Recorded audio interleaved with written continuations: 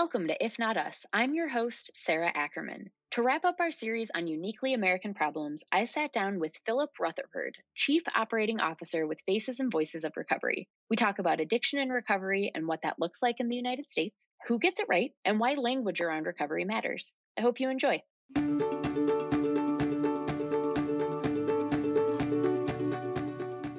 So, Phil, how did you get involved in the world of recovery?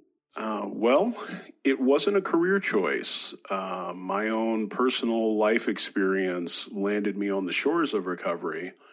And I think that probably, I would say unwillingly, right? I don't know that anyone wakes up or starts off in third grade and says, hey, what I want to do with my life is experience substance use disorder in a very meaningful way and then find recovery. So number one, I didn't know what substance use disorder was. I also didn't know what recovery was. But my life experience kind of brought me to that point, and I was blessed with the opportunity to find recovery.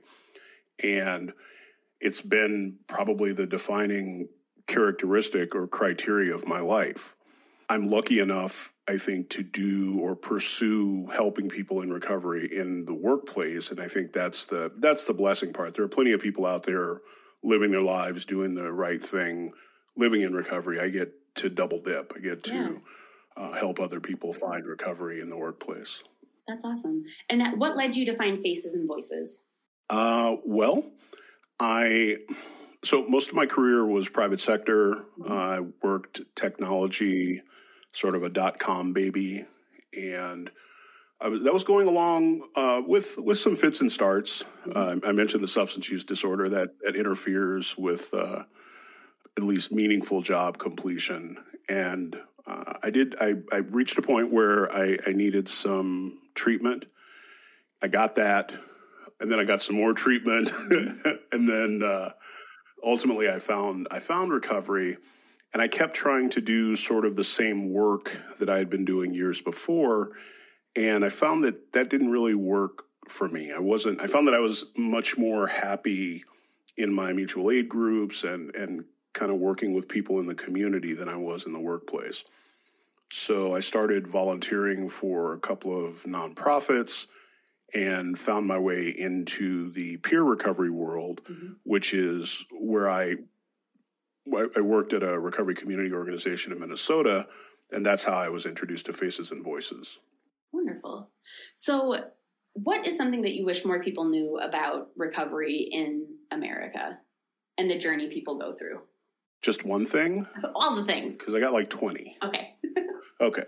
All the things. We're going to be here a while. Now,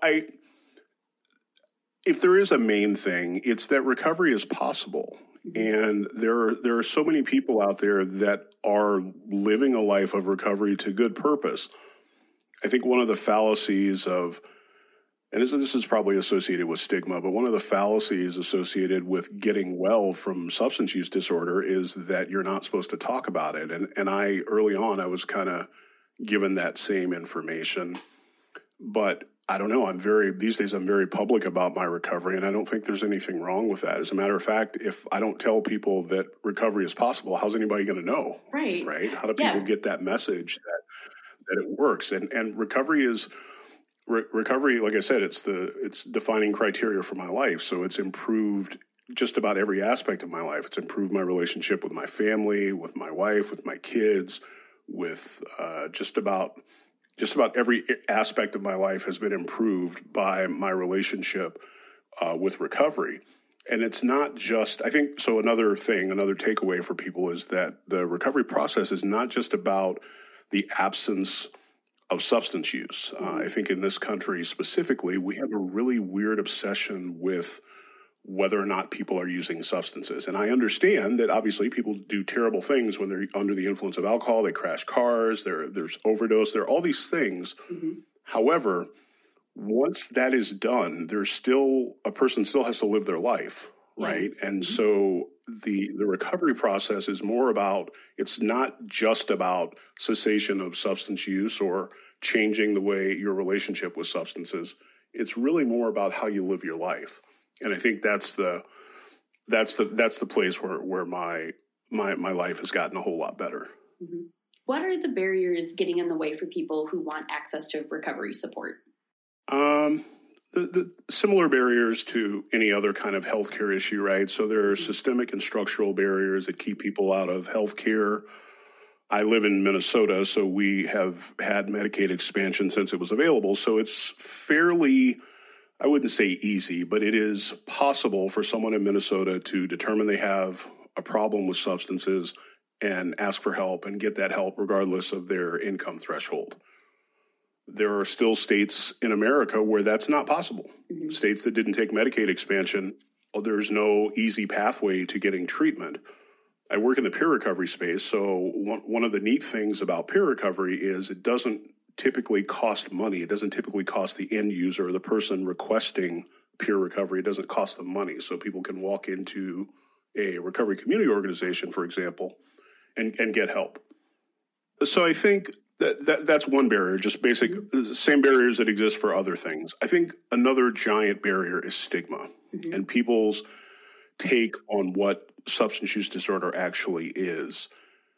In sort of community at large, it's not always perceived as a health condition. It is sometimes perceived as a willpower issue or as a moral failing. And I think we're getting better with that. We're getting better based on some good education work and just good community understanding. We're getting better at not viewing it that way. But there's still pockets of people that believe that the reason that people go out and ruin their lives is because they're just weak-willed or they've made a moral choice, for example, to ruin everything about their life, which is on logical inspection, that doesn't really hold up. Most people don't ruin their life and make everyone they know mad at them because they want to. Right. And it's so different than if there's a stigma of like a moral failing, like just internal barriers to wanting to seek help of like, oh, I have chosen this and I'm a bad person and all this versus like, I have a disease and this is something that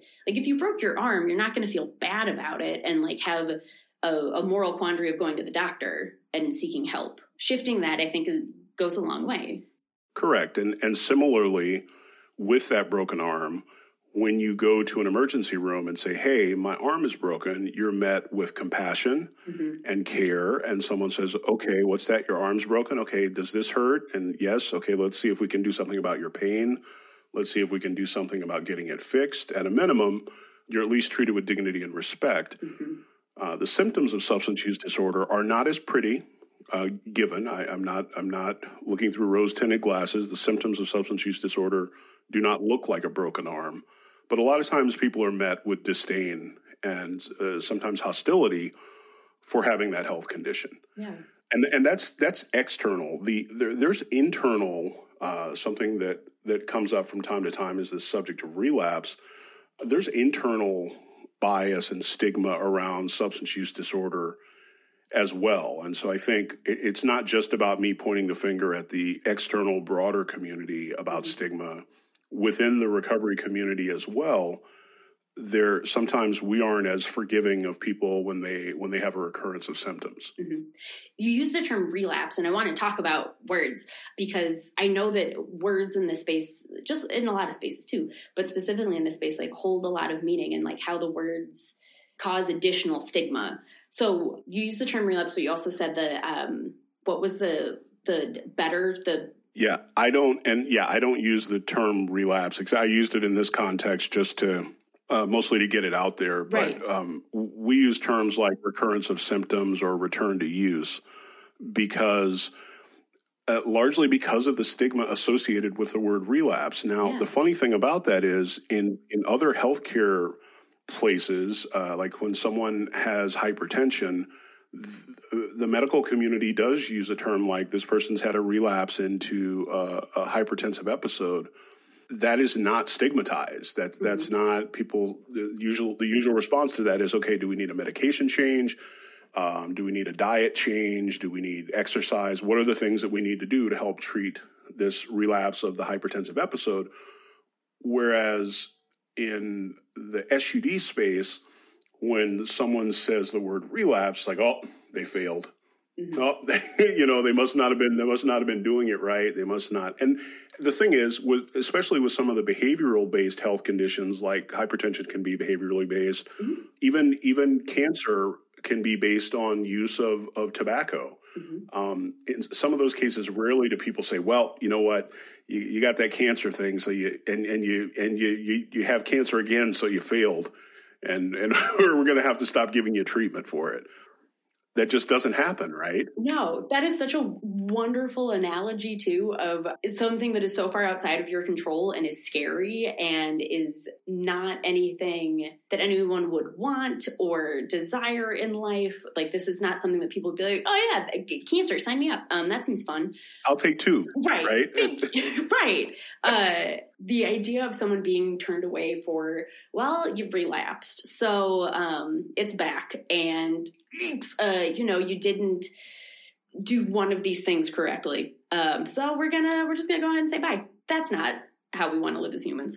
No, I think another thing that happens too is that we have this sort of absolute, very, very binary thinking, right? So it can be both things, right? It can be that a person with SUD does not do the things that they need to do to keep themselves in a recovery positive space, and they experience a return to symptoms, possibly as a result of that, possibly as a result of the sort of course of illness.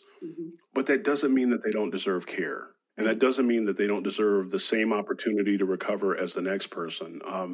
There's a gentleman named John Kelly who's at the Recovery Research Institute out of Harvard that has done a lot of research specifically on people attempting to get recovery, working with recovery community centers and recovery community organizations, which we may get to that. But his research says that on average, it takes about 7 years of attempts for a person to achieve 1 year of remission. So by definition, if it takes 7 years to achieve 1 year of problem-free living, by definition, there are going to be some setbacks. Right. That's that's what that means. That means that there are going to be some returns to use. There are going to be some recurrences of symptoms. Yeah. Those symptoms may or may not include a return to actually using the substance, but we need to have room for that. Just like there's room for recurrence of symptoms with cancer, recurrence of symptoms with diabetes, hypertension, all the other chronic illnesses have a very similar pattern. In fact, they're not that different from substance use disorder, but that doesn't sell much on the evening news if you tell that story. No. There's another episode that we talk about kind of like speaking of news and like what actually sells. And so like how, like we're not talking about the important things or we're not talking about the important things in a way that is like logical and level headed. Instead, it is whatever is going to get the most viewership and clicks and anything. And it's leading to a lot of harm, whether that is intentional, unintentional, or just negligent for capital gains, which is very unfortunate. So you'd mentioned RCOs. What are they? What do they do? And what kind of space do they serve in someone's recovery journey?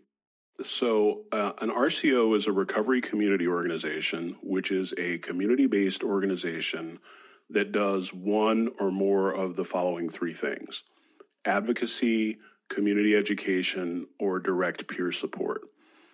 In the advocacy space, these are people with lived experience talking to policymakers or stakeholders, both at the local, state, and federal level.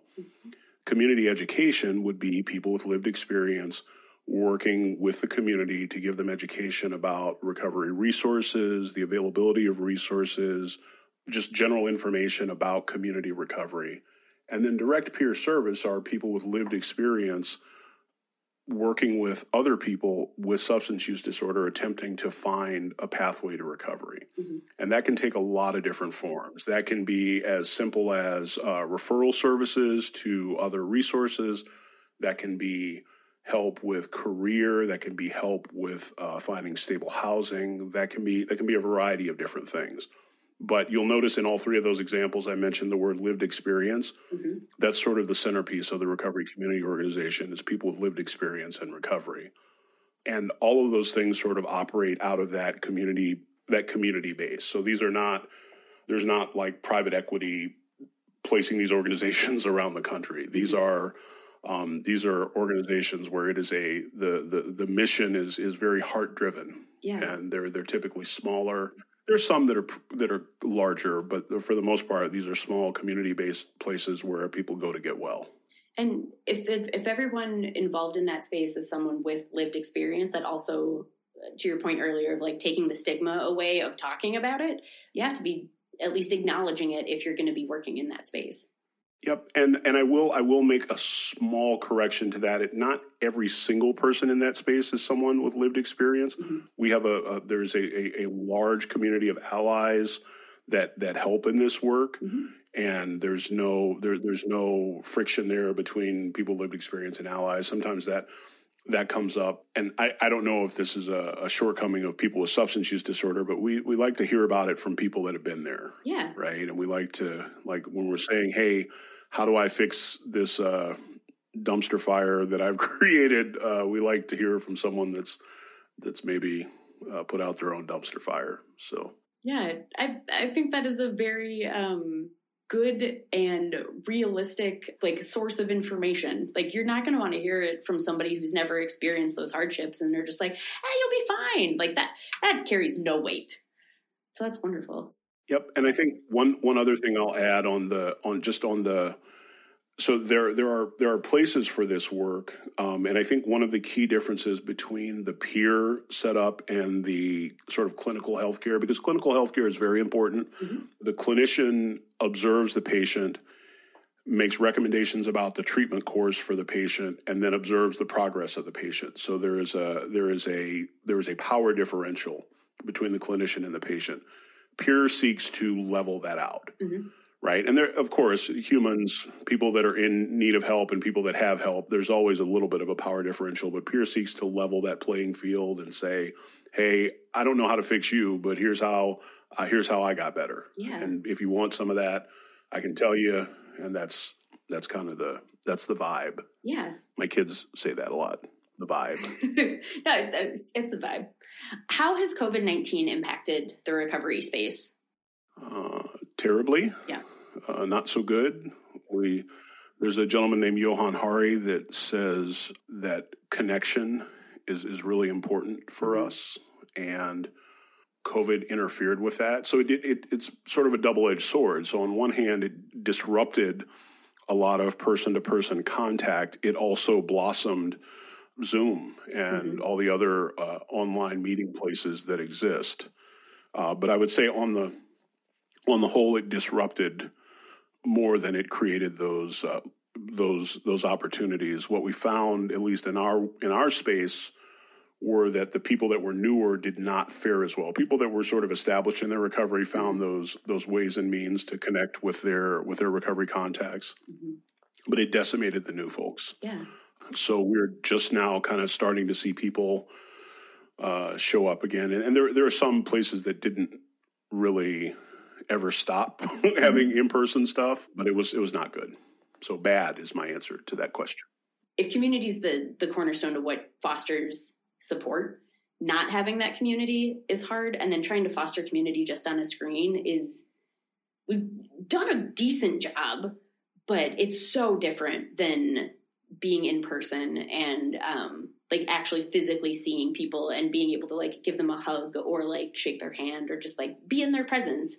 Kind of turning a little bit, but how do current policies harm people seeking recovery? Like felony drug offenses, losing the rights to vote, losing parental rights. Like what all does that look like? Because it's not just substance use disorder and like trying to manage that. There's a lot of other ways that people can be impacted. Yeah. So the war on drugs failed.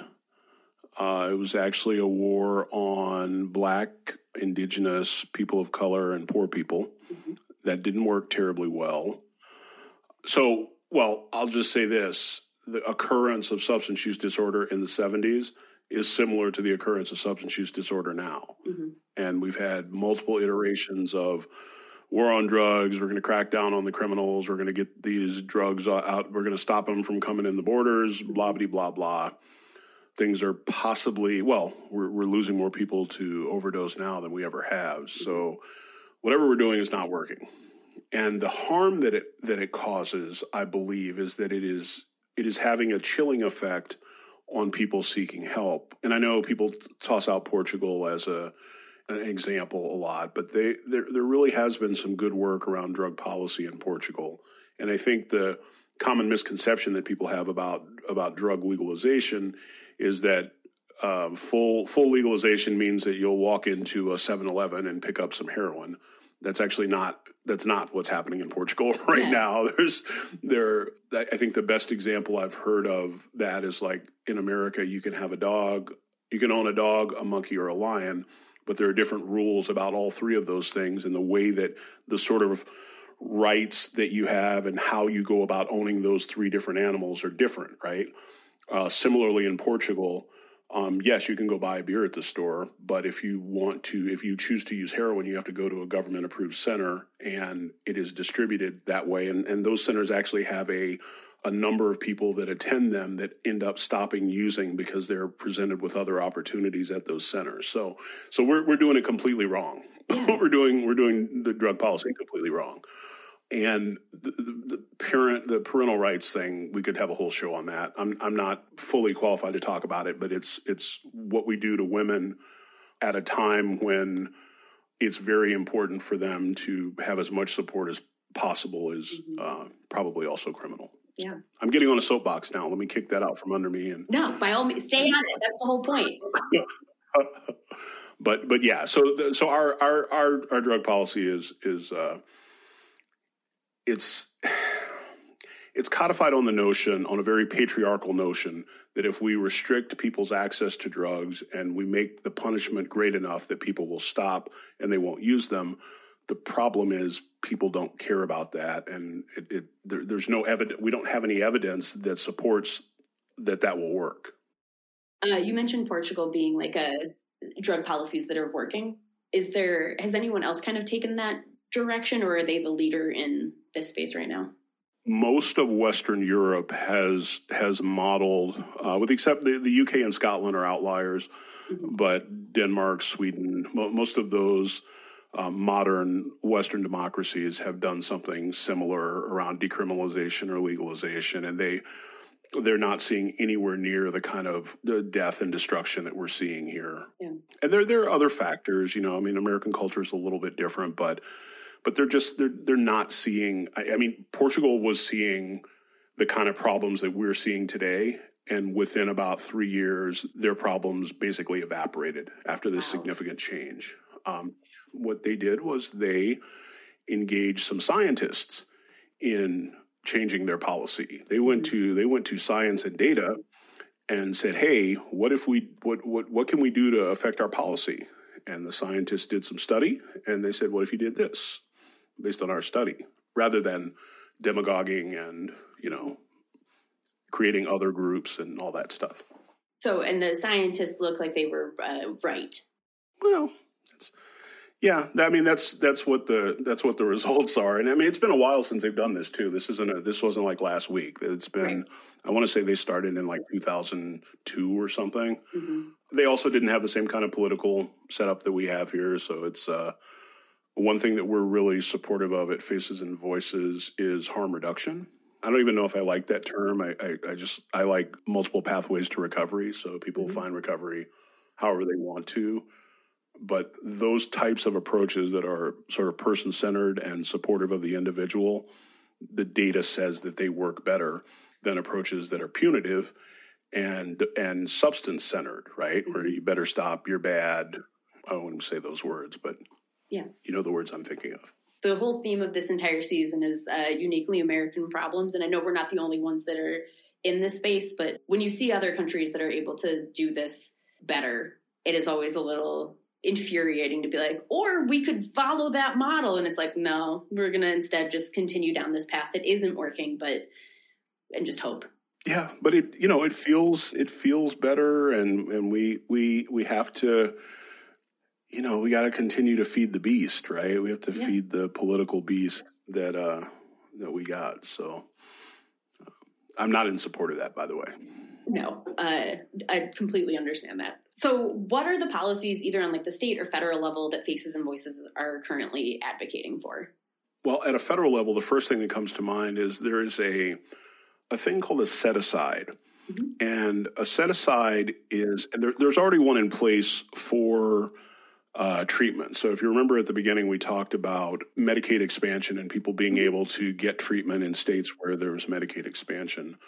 The federal government sets aside a certain portion of what's called the substance abuse block grant. They set aside a portion of that for treatment and a portion of that for prevention, right? Because those are both very important things.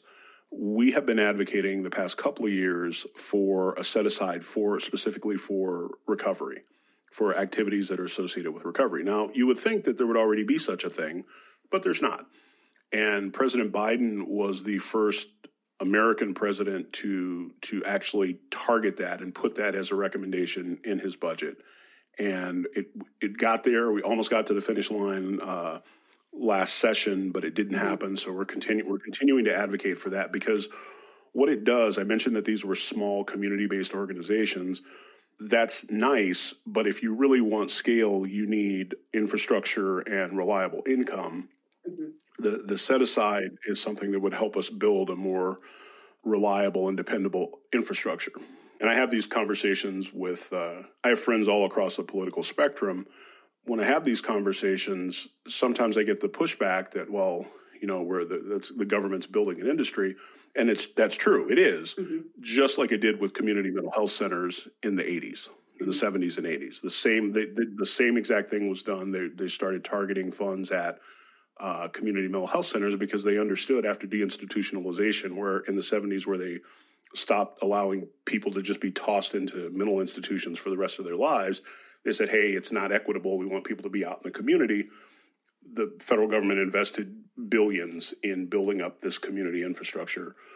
The set-aside would do that on a much smaller scale, but it would allow people to get at recovery resources, especially in places where the SABG set-aside is not linked to Medicaid specifically. It would go to every state. So every state would be able to build some recovery infrastructure. That would be wonderful, especially for the states that are hesitant to take a Medicaid expansion. Yep. And there's other stuff, but that's the big one. So we kind of have danced around this a little bit throughout this episode, but what is the future that Faces and Voices is trying to create? So we're trying to create a world where people have access to recovery resources in every community. So one of the things that we sponsor a thing called we changed the name to just Recovery Month, but it used to be called National Recovery Month. Every September, all around the country, people celebrate recovery. And so every person, every neighborhood, every community, everyone should have access to recovery resources. And we think that our vision is that no matter where you are, you could get access to help for this problem. And we think that if there is enough infrastructure built, we can normalize this conversation. We can normalize the conversation around substance use disorder, and where people won't be so reluctant to seek help. Everybody knows someone. Everybody has someone in their life orbit that this has touched, right? Yeah. It's everybody's got someone somewhere in their sphere of influence where substance use disorder has touched them. I'll say this one last thing on the NRA, and I know it's a terrible comparison, but I actually aspire to their level of advocacy, because when you ask an NRA member why they give money to the NRA or why they support the NRA, it's because the NRA is out there protecting their gun rights 24/7. One of the things I'm pushing for at Faces and Voices is that we're out there protecting people's recovery rights, or the right to have access to recovery 24/7. Now we don't have millions of dollars to push that message, but that sort of uncompromising stance on recovery rights is kind of that's where we're trying to go. They are wild and terrifying. Yes, I know. Yeah. If listeners are motivated to help in this space and they want to see positive change in their community, what's something that they can do? So one quick thing they could do is go to facesandvoices.org and join us, get on our mailing list. We're on this. I'm not a social media wizard, but we're on Facebook, Insta. I won't say there's another social media place that we're on. I don't know how long we'll be on that one, But speaking of dumpster fires, speaking of dumpster fires, who knows how long that platform's even just going to be in existence, though? So who knows? We might be on Mastodon next week. But but so that's big picture. That's how you could get kind of plugged in with us. And but just in your community, maybe look up recovery community organization. Do a Google search. Google will go to your your geographic location and look for recovery community organizations. But the reason I said come to us first is because we have a group inside of us called the Association of Recovery Community Organizations. Not that clever, but that's the name of the group. And that's about 175 of these around the country. And so we could possibly do some steering and get you to the right place. Yeah. Awesome. So in your journey as someone who has found this career, not necessarily in the most direct path, Nope. What is something that you wish you would have known before you got started? Oh my gosh. I wish I would have known the scope of the lack of awareness. I'll explain that because I know it's kind of vague, but being a person in recovery, you kind of know what you know, right? Like I knew that I had substance use disorder. I knew I needed help. A lot of people knew I needed help before I did, right? And they said, hey, you should probably get some help for that. So I got that, and I got involved. I got plugged into a recovery community, and I was doing the thing, but I had no idea. And so I just kind of I found this wonderful gift, right? And it was it still is. It's so precious to me, but I didn't know how little the outside world knew about it. And had I known sooner, I would have been screaming from the rooftops a long time ago. I wouldn't have. It probably took me 10 years to really get my sea legs under me and start telling people about how good recovery is and how important it is for the community to know about it and how central a role people in recovery can be in communities. So that's what I wish I would have known sooner. Yeah. So how do you, the saying is you can't pour from an empty cup. This work it can be taxing. So how do you fill your cup and find a work-life balance while living and working in this space? So there's a famous experiment called Rat Park. And in Rat Park, they took some rats, and yes, I'm calling myself a rat. They took some rats and they allowed them or provided an environment where they could become addicted to substances. And it's like the earlier rat experiments where you get the rat addicted to cocaine and he'll continue taking the cocaine until he dies. But they never introduced community to that experiment. So what they did in Rat Park was they got the rat addicted to they got him addicted to multiple substances, and they offered them the substances, but they also offered pro-social rat activities. Now I have no idea what pro-social rat activities are. I don't know if it's like rat basketball. I don't know if it's rat golf. I don't know what it is. But they offered pro-social activities, and an overwhelming majority of the rats, chose the pro-social activities rather than the substances. Without any punishment, there was no punishment, there was no negative consequence. The rat could have easily gone and taken the substance again. The rats chose the pro-social activities. So what I do to fill my cup is I hang out with my rats.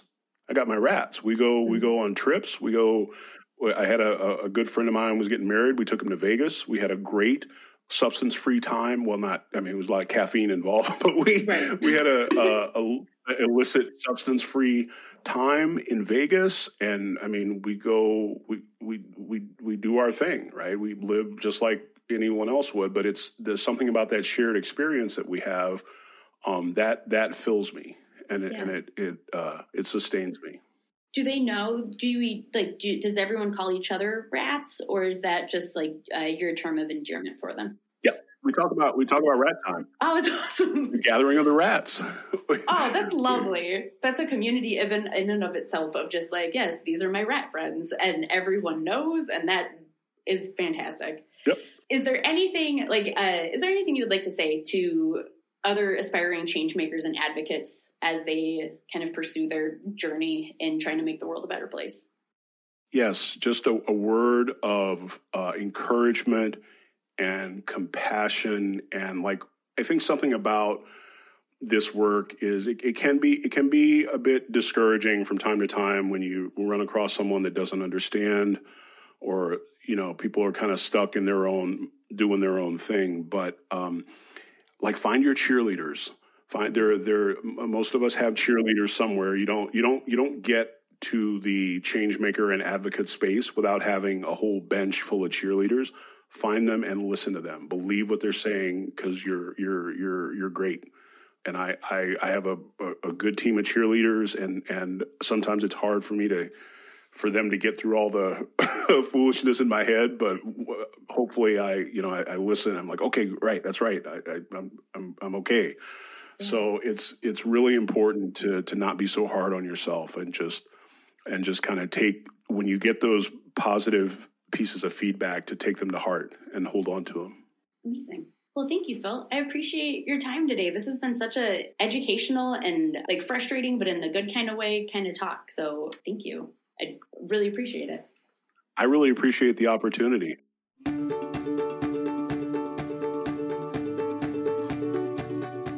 Thank you to our guest, Philip Rutherford, and the team at Faces and Voices of Recovery. Check out the show notes for all their social links, and please let us know if you have a pod of rat friends. I also want to say thanks to our editor, Shay Dominguez, and our producing organization, Media Cause, a digital marketing agency specializing in moving missions forward for nonprofits and cause-based organizations. See their impact at mediacause.org. And finally, thanks to you, our listeners. Remember to subscribe wherever you get your podcasts, and drop by ifnotus.tv if you have suggestions on guests or topics we should cover. Until next time, remember, change belongs to everyone.